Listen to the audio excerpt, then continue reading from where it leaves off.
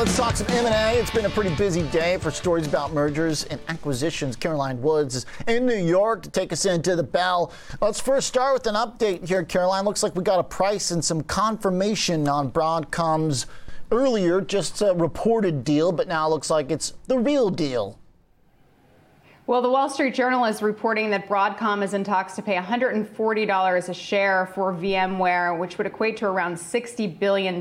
So heading into Friday's close, VMware had a market value around $40 billion, but it is up about 24% today on these reports. The two companies are aiming to announce this deal by Thursday, which is actually the same day that VMware will report earnings. So we'll see if in fact they do, but it could be one of this year's biggest deals, right behind Activision Microsoft, which was for around $69 billion, if this comes in around 60.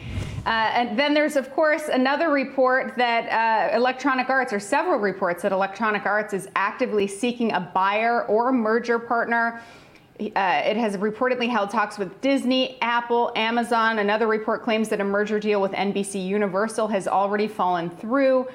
I will say I was starting to take a look at some of the speculation from analysts just to kind of see what they were saying, that who was weighing in about which companies should merge or buy. Jefferies analyst Andrew Yerkowitz warns that while our imagination can make several deals make sense on paper, we continue to believe the probability favors no deal over a deal for the next several quarters.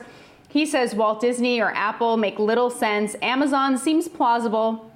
And the report about discussions to spin NBC Universal into an EA merger is interesting, but likely much harder in reality versus on paper.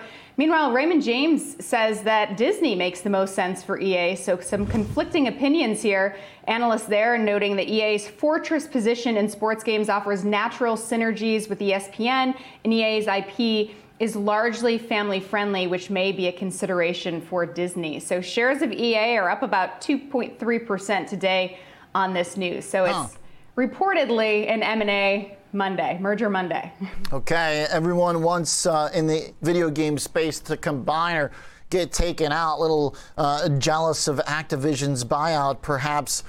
You know, maybe good if the price happens higher than where it trades, but I don't know. It just doesn't exactly reek of confidence. We'll take a buyer or a deal. I don't know. Who knows if they're behind the story or if it just came out that way. But sounds like they're looking for some help.